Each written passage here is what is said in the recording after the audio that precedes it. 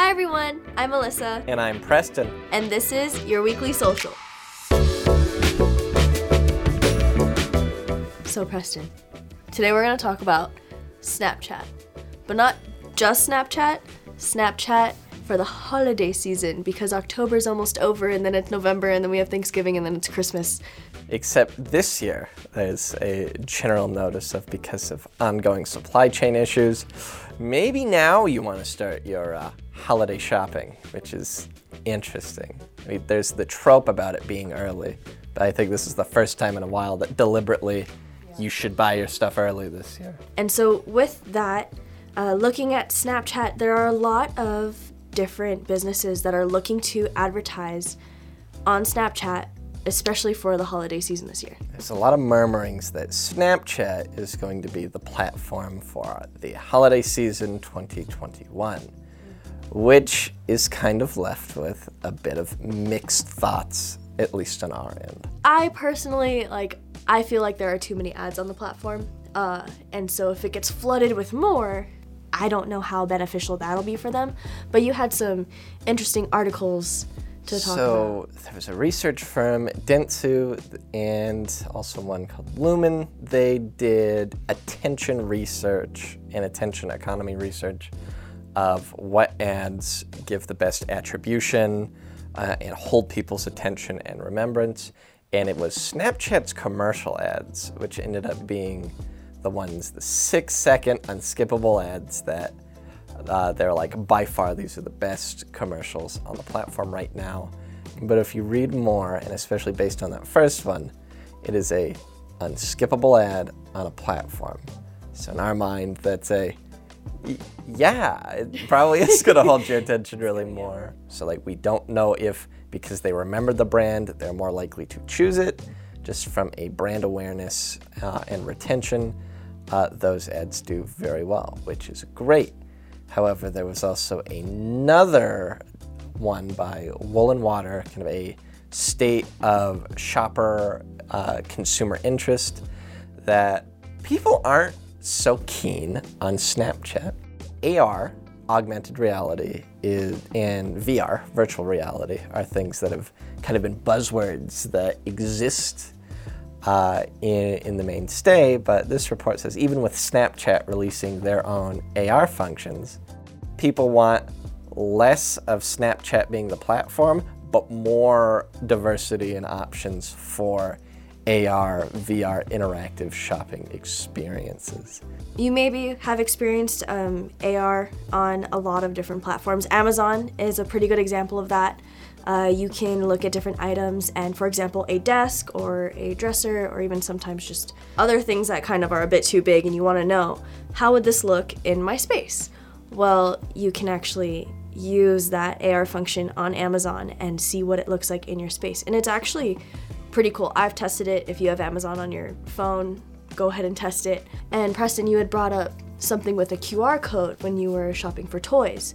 That's another example where if you scan that QR code, you can see all the details of the toys, the different ins and outs, and that's something to really look at when it comes to businesses doing that, because it's more engaging for the user.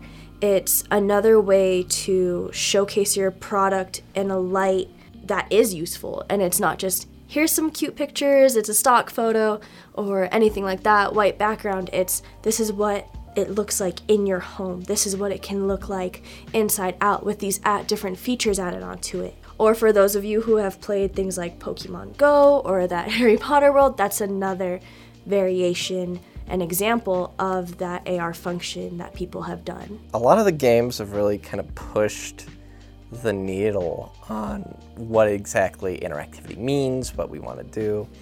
Pokemon Go in particular is probably the pioneer right now that's had the most work put into it, kind of since 2016. They've continually updated, so even to the point where if I wanted to, I could have Pikachu in my chair right now jumping around on top of me.